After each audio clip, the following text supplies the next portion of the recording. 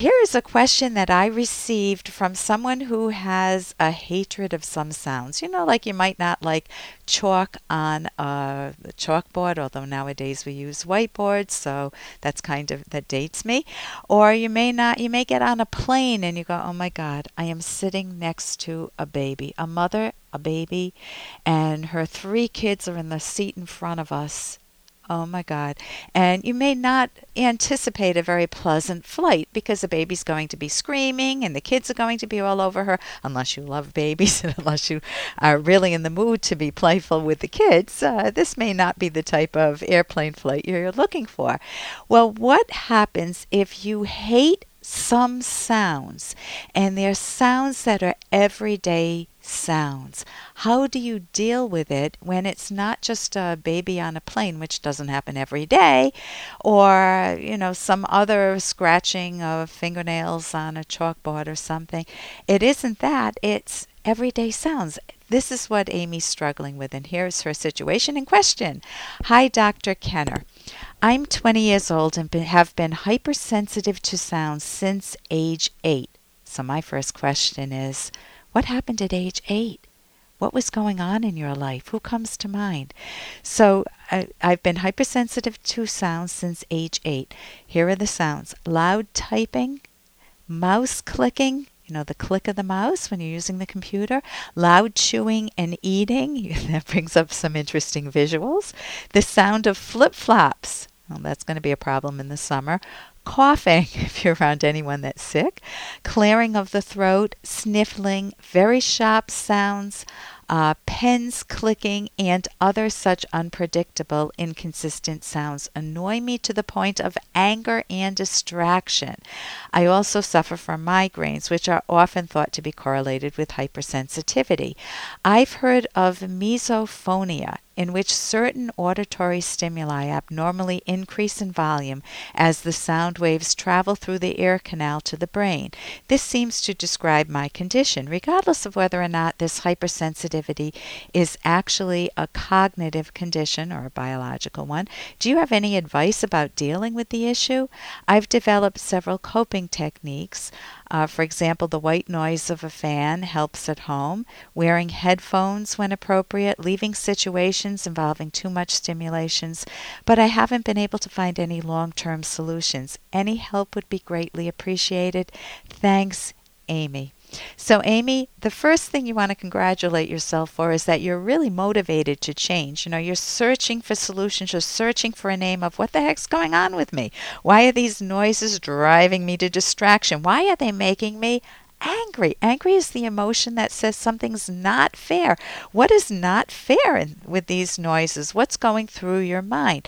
What is amplifying these noises in your mind? And what could possibly amplify the noises? Well, first, obviously, you wanted to rule out with medical specialists, maybe audiologists or other doctors, to make sure that your hearing is okay and that your brain function is okay, so that there's nothing big neurologically going on that would explain it. You don't want to go through a lot of work thinking that it's possible to change it and then find out that, oh my God, it might be a tumor or something, and maybe it isn't.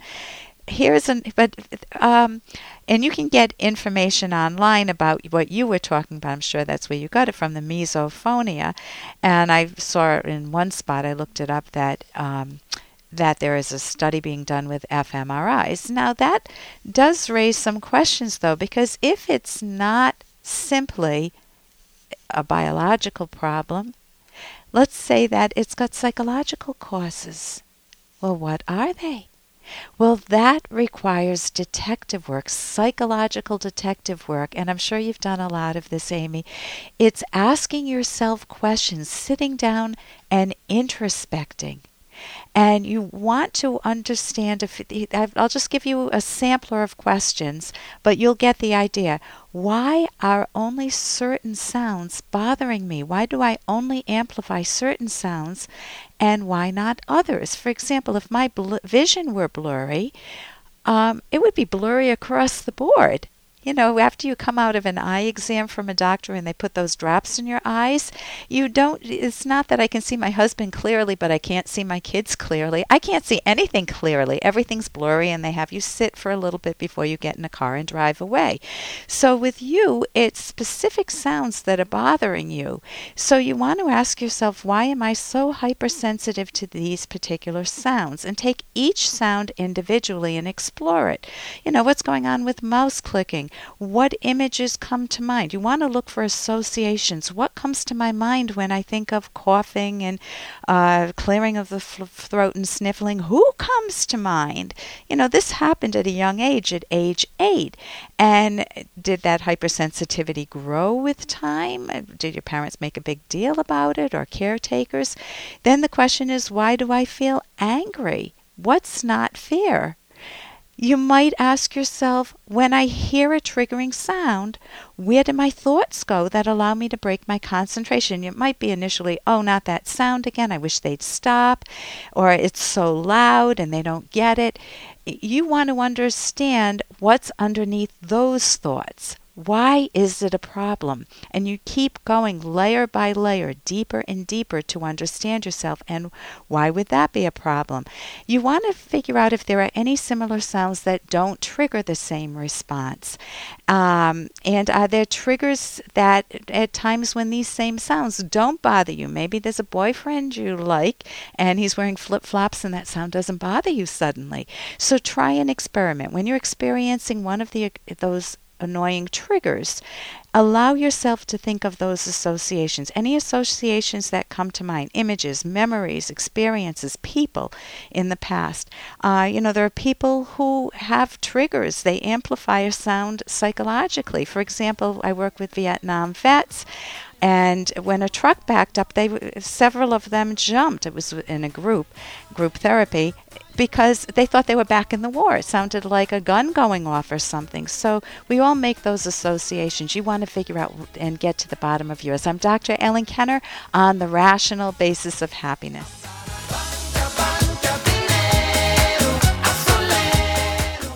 When I entered my marriage, I left my true self at the door. Now I don't even know who I am anymore. My girlfriend doesn't want to make anyone mad. I never know how she truly feels, and I'm clueless when it comes to pleasing her sexually. She won't express what she likes. How many lose themselves in a romantic relationship, feeling unimportant, taken for granted? Or perhaps they lie or cheat and think their partner should forgive and forget. I am Dr. Ellen Kenner, clinical psychologist and co-author with Dr. Edwin Locke of the Romance Guidebook, The Selfish Path to Romance. Provocative title? I know. By selfish, we mean the self-valuing, self-nurturing way to romance. You never want to lose yourself in a relationship. You want to create a win-win partnership to value your own and each other's goals and dreams. Discovering how to be true to yourself in a romantic partnership is learnable and key to romantic happiness. Check out our book with its daring title, The Selfish Path to Romance, at Amazon or selfishromance.com.